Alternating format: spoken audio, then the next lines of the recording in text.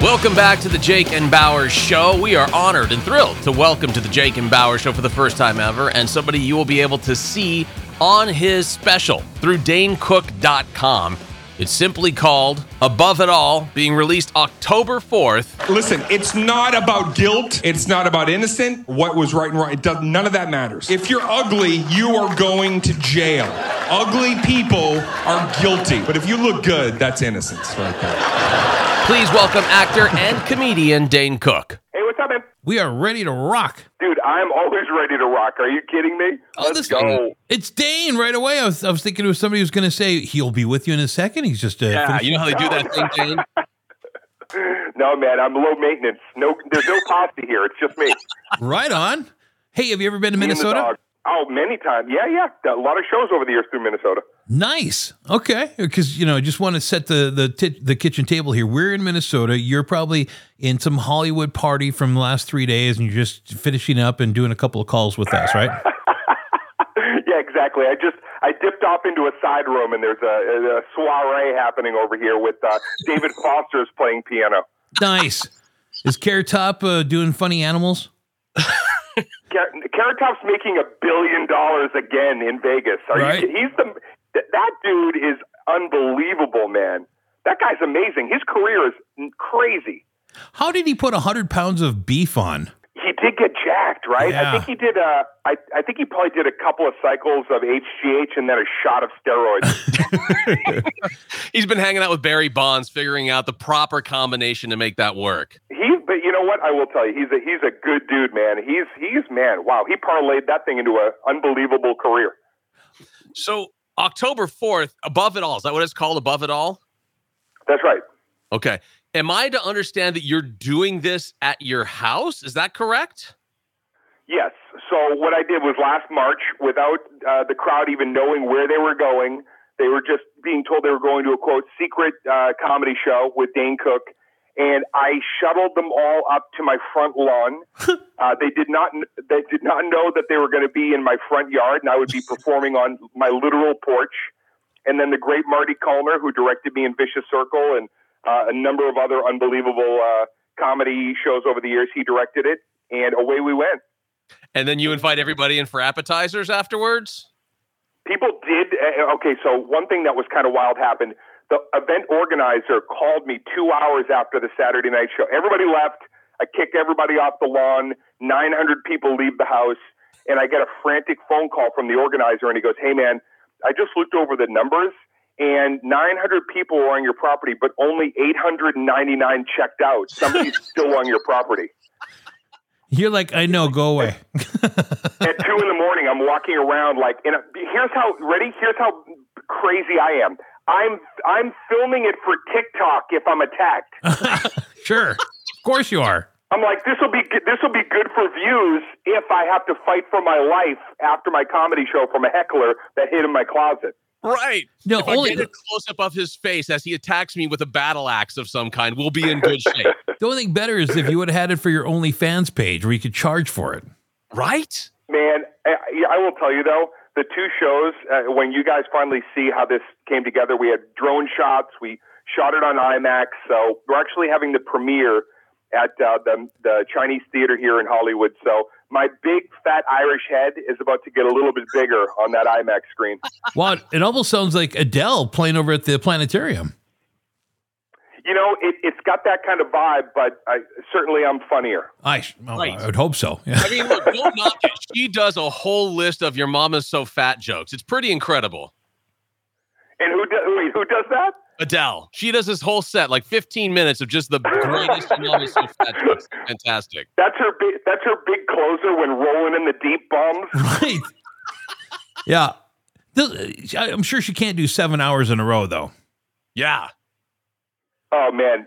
I did that once, and I would never do that again. That was one of the wildest sets that I ever had.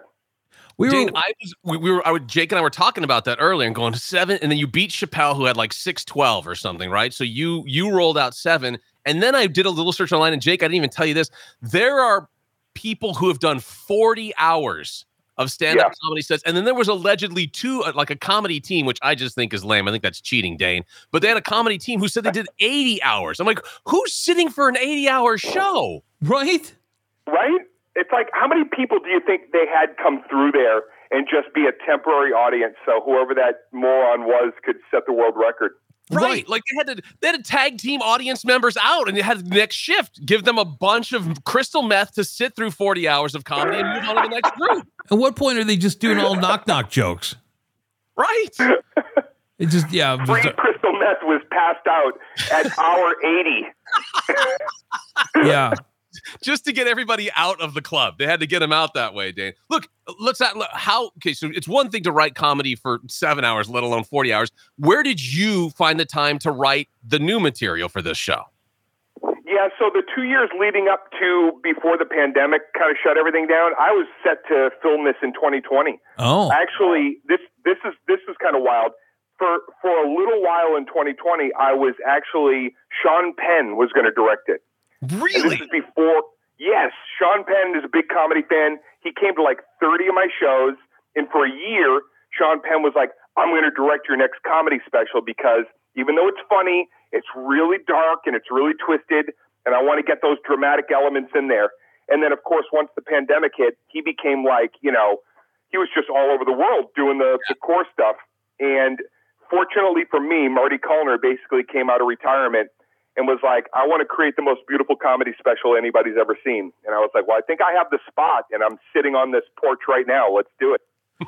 I have to ask you, if you go back before you started your career, before you took off, before we had all these different talent shows, would it be different today if you took your act to a talent show like the next greatest comedian or America's Got Talent or something like that? Do you think you'd have the same success today?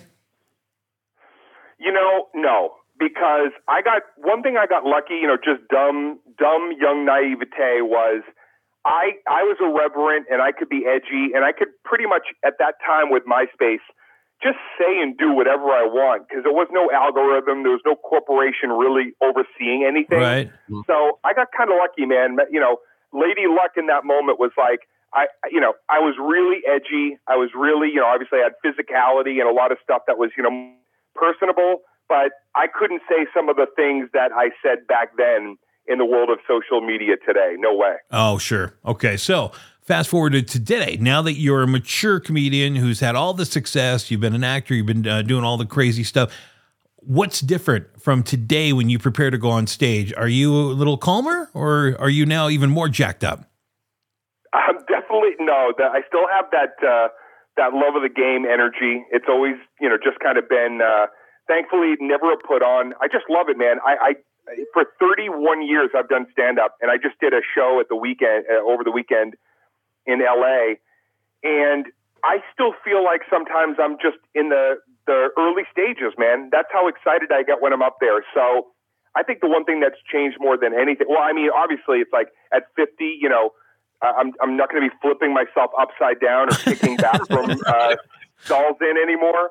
But I will tell you, man, just having the life experience and to be able to kind of take the out of myself more and talk about some of the wild low moments in a funny way, that's been very important to me. That's what I really wanted to hit this time. All right, so Dane, how are we all going to be able to see Above It All? What do we need to do to make sure we're checking out this brand new comedy literally from your front porch? This is the best part of all. You don't have to subscribe to a streamer you don't want that puts on bad movies all the time. Right. You don't have to do anything except go to DaneCook.com, and I'm dealing it directly to my fans. I partnered up with Moment. They just did the Andrew Schultz special.